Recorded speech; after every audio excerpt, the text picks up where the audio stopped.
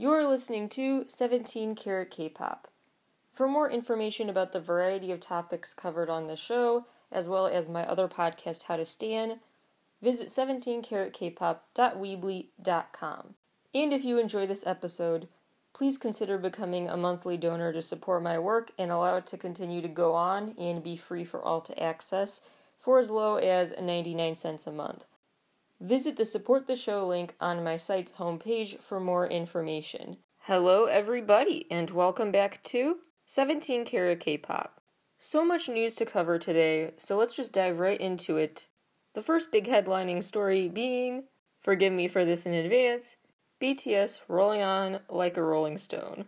BTS cover the June issue of Rolling Stone magazine. James Corden summarized their appeal as, quote, "It never feels like they're in the machine, they are the machine," unquote. And Mr. Bang said, quote, "I don't want them to be false idols. I wanted to create a BTS that could become a close friend," unquote. Together, the fact that they're not in the machine, they are the machine, and they connect with fans on a very human level, shows that they're really staying true to themselves, working outside of the system in some ways. They refuse to be cookie cutter. The piece mentions how when Hybe puts together songs, head producer P-Dog does make the final cut. He makes the final choices, but they have input at first from artists from all over the world. It's really a global project to put together BTS songs, which really shows in the variety of music that we get from them, which also makes their catalog stand out. The piece also notes that, quote, "Several Western songwriters who have worked with the group in the past say they're currently in touch with BTS's team about new songs," unquote. So keep your eyes peeled for familiar names. One of the songs the article highlights as a key example of BTS's interesting and clever lyrics is 134340. That was the asteroid number assigned to Pluto when it stopped being considered a planet, and BTS took that idea and turned it into a metaphor about feeling like you lost your special title and no longer feel like a literal star, but finding a way to still orbit each other as they sing, and stay in each other's orbits, despite a loss of a special title. Side note, not super relevant to the metaphor, but I just want to highlight my favorite lyric from that song, which is, "Us is the plural of you." Us is the plural of the letter U, which I thought was really clever. Anyway, RM's interview centered around identity. And he talked about wanting everyone to be able to just live in this gray area. He always says we all have a whole galaxy inside of us. We are all complex human beings. We don't fit these binary labels of what we do is masculine or feminine, what we do is quote-unquote Korean or not Korean. That's why he's always citing Kim Won-ki, an abstract artist who always talks about how it seems like a waste of time to worry about which elements of his art are officially the Korean influences on his work and which aren't. They're just him. His art is just his. It is inherently Korean because that's who he is, but why worry about how it's Korean? Just let it exist in its complexities. The main takeaway I got from Jungkook's interview, he's still the same Jungkook we know and love. He was still fanboying over RM. What I really appreciate about Jin's profile is that it really showed his layers. He's not just this vain Mr. Worldwide Handsome guy. He is Mr. Worldwide Handsome, but that's beside the point. It's kind of like a shield for him, and this interview really shows that he latches on to the fact that he was basically scouted into the group for his good looks. He had set out to become an actor, not a singer or a dancer, and so he felt this extra pressure to prove that he can sing and dance. He says in one breath, quote, "I want to emphasize for the record that everybody went berserk about how good-looking I was," unquote, referring to a variety show appearance. And in the next sentence, he's talking about his insecurities and how he actually went into the practice studios in the early days, way earlier or stayed up later than the rest of the members to spend extra hours practicing, because he worried about being a burden to the other members who had more experience singing and dancing. He didn't want to slow them down. So it's important to remember that he is kind of using this Worldwide Handsome label as like a defense mechanism to boost his own confidence, because he needs to help himself out with insecurity still. So it's almost like a mask to focus on that title. And it's important to see that less confident, more vulnerable side of him as well. One final interesting detail is that Jin said, quote, "I don't think I'll refuse any rock-style songs that come our way," unquote. I am very down for them to continue to have songs like Moon that have a bit of a rock tinge to them. Jimin's individual interview really highlighted his sense that there is this really special relationship between BTS and the fandom, the ARMY. He talked about how even when he gets so old he can't dance anymore, he wants to just sit on stage and still sing along with fans. He talks about wanting to do this for the rest of his life. He says, "We've been telling people to really love themselves and telling them to be stronger.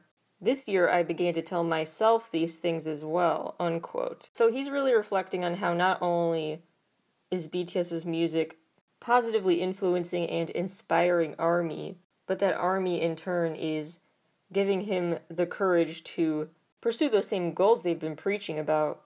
Similar to Jin's, J-Hope's interview shows this other side to him that is not exactly the front-facing side the public sees day to day. Where he talked about, yes, he's the hope-filled member, he's the one who's all about positivity, but he also has his downsides, days that are really rough. He reflected on making the Hope World mixtape, and I was surprised to hear how much he seemed wistful for those days. Like, he looks back on it as a time when he was more innocent, less jaded, more optimistic. Even though it was just a few years ago, he feels like he's changed and grown up a lot since then, which has its pros and cons. It was also interesting to hear him reflect on finally finishing Blue Side, an outro from Hope World that he eventually extended into a full-length song. There are two key quotes from Suga that I want to highlight. One is him talking about his opening up about struggles with mental illnesses on his August D pseudonym song, The Last, from 2016, where he says, quote, "For anybody, these emotions are not things that need to be hidden. They need to be discussed and expressed. Whatever emotion I may be feeling, I'm always ready to express them," unquote. Secondly, when they were asked about worrying about how ARMY would react if they start dating, he said, quote, "I have a hard time understanding this question.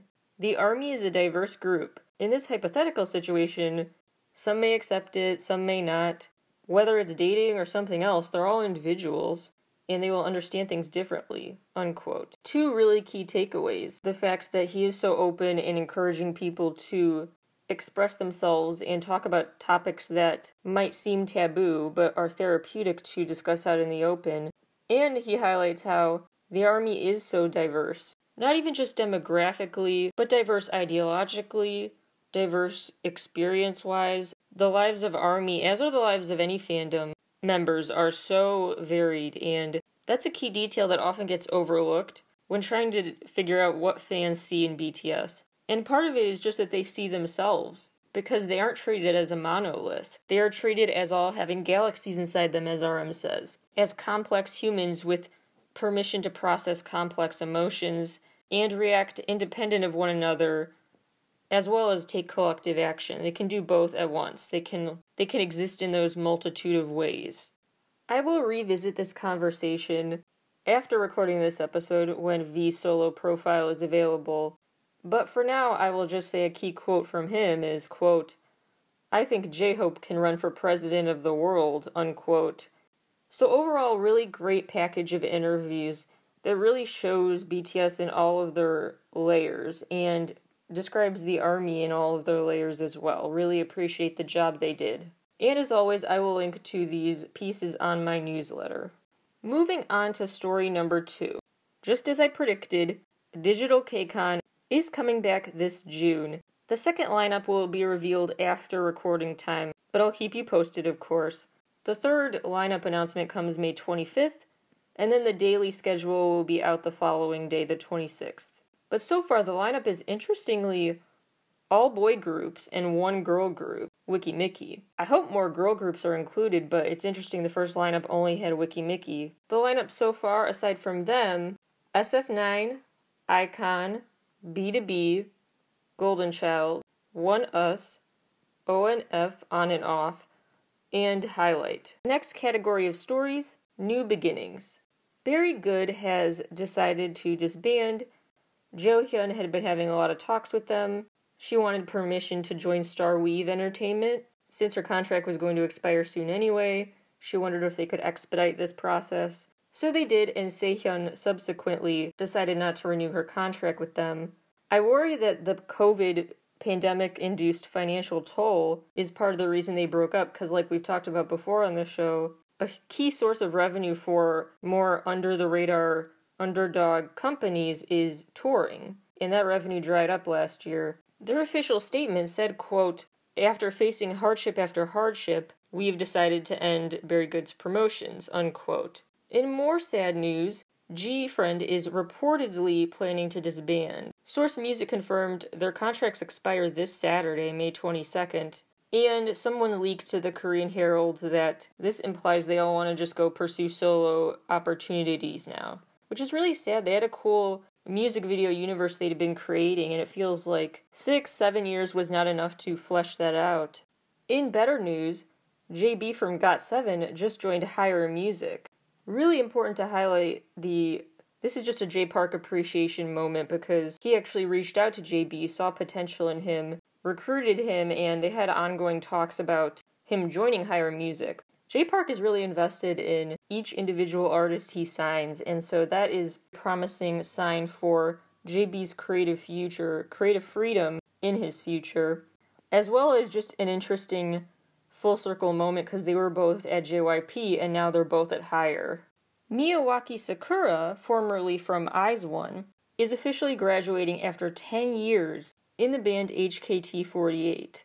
The announcement came May 15th, and her official send-off graduation show is going to be held June 19th.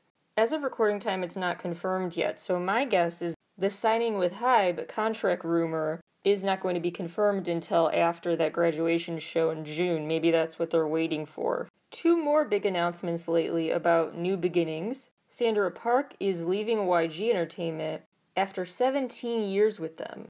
And Kim Sejun just renewed her contract with Jellyfish Entertainment. Moving on to the final big story of the day. So much exciting news from 17. I am so excited. For June, it's going to be huge for Carrots. First of all, Rolling Stone's In My Room series of videos, performing live covers of their songs. This new live version of Trauma is particularly wonderful in my opinion. Then they released their W Magazine feature.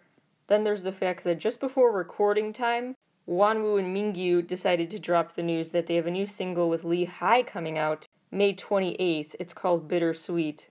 Then there's the fact that Not Alone just went double platinum in Japan, since it sold over 500,000 copies so far, and it's now officially recognized by the Japan Recording Association as having what they call a gold disc double platinum status.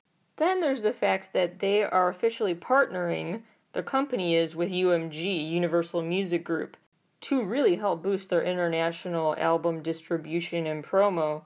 That will officially be in effect starting next month with their album release, Your Choice. It kicks off the Power of Love series, and it will be out June 18th. Not sure why they didn't choose June 17th. It probably just has to do with music chart timing, but seems like a missed opportunity for me.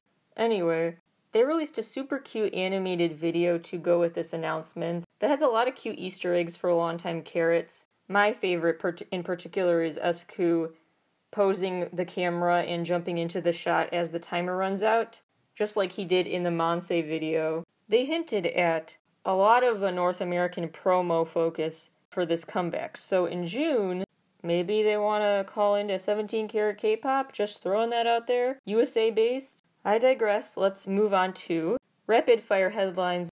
Here's your super quick overview of what else happened in the world of K-pop this past week. Congrats to Lee Jae-jin from Zexkis, who just got married. Luna are the newest ambassadors for the Korean Culture Abroad project. They were appointed to that position after ATEEZ was last year by the Ministry of Culture, Sports, and Tourism to help promote the Hallyu Wave. The National Orchestra of Korea is set to perform hit BTS songs using traditional instruments. In Seoul, although there will be live streaming, it's part of a seasonal push to promote to a younger audience traditional Korean instruments. Next week is set to be super huge for ARMY.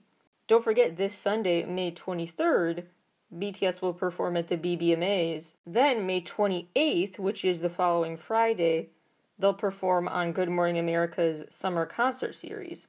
The day before that, the 27th, they are set to make a cameo on the Friends HBO Max reunion special. I'm excited for that, not because I like the show Friends, honestly, I don't watch it, but I'm very excited for RM. This is a very cool moment for him, because remember, that's how he taught himself English. He just watched Friends, first with subtitles, then without, and he learned over time that way.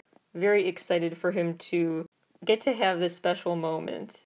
I also want to applaud HBO Max for not milking the BTS cameo too much, because it could be like a 5-second thing, and I'm glad they're not just promoting the special trying to get viewers focused on that cameo. It's just listed as one of many.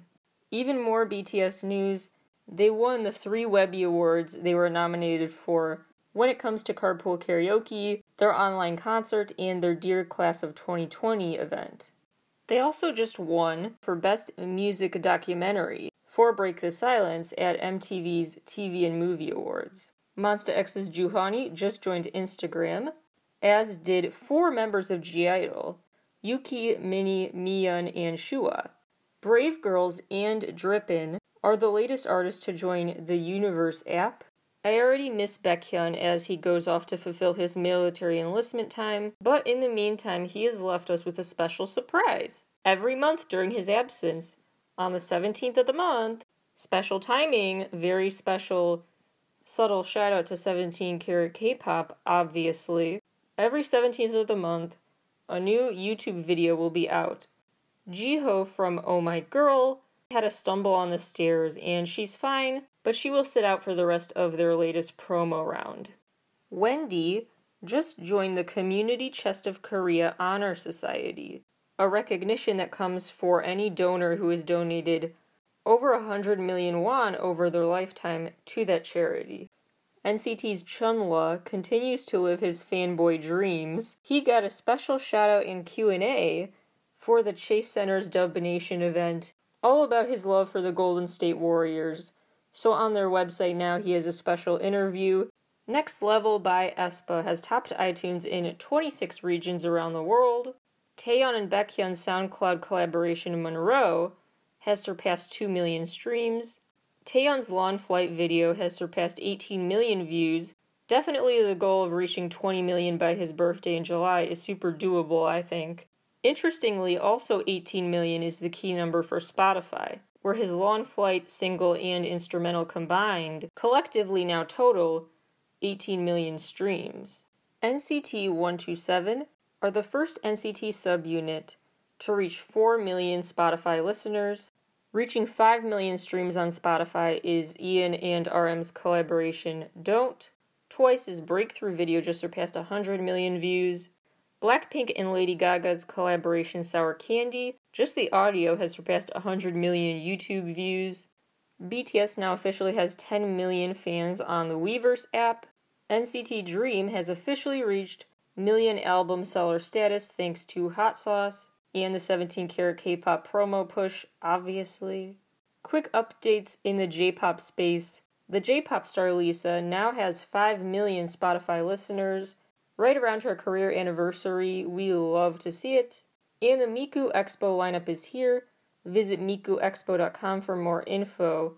Remember to plan your schedule based on Japanese Standard Time, June 6th. 3 final comments to make for today's episode. First of all, shout out to LeeTaeyeon.com and the creators of it who are at HolyTaeyeon and at NCitizenSaid on Twitter. Really great job on this comprehensive site that's also very aesthetic, with appearances, Instagram content, video playlists, all things Lee Taeyeon, always updating, so make sure you check out their site. Also, I have updated my NCT Talk page on my website, 17karatkpop.weebly.com, with my Taeyeon-specific deep dive into his SoundCloud releases episodes. Scroll to the bottom of the NCT Talk page for those, and I will keep updating you there as well.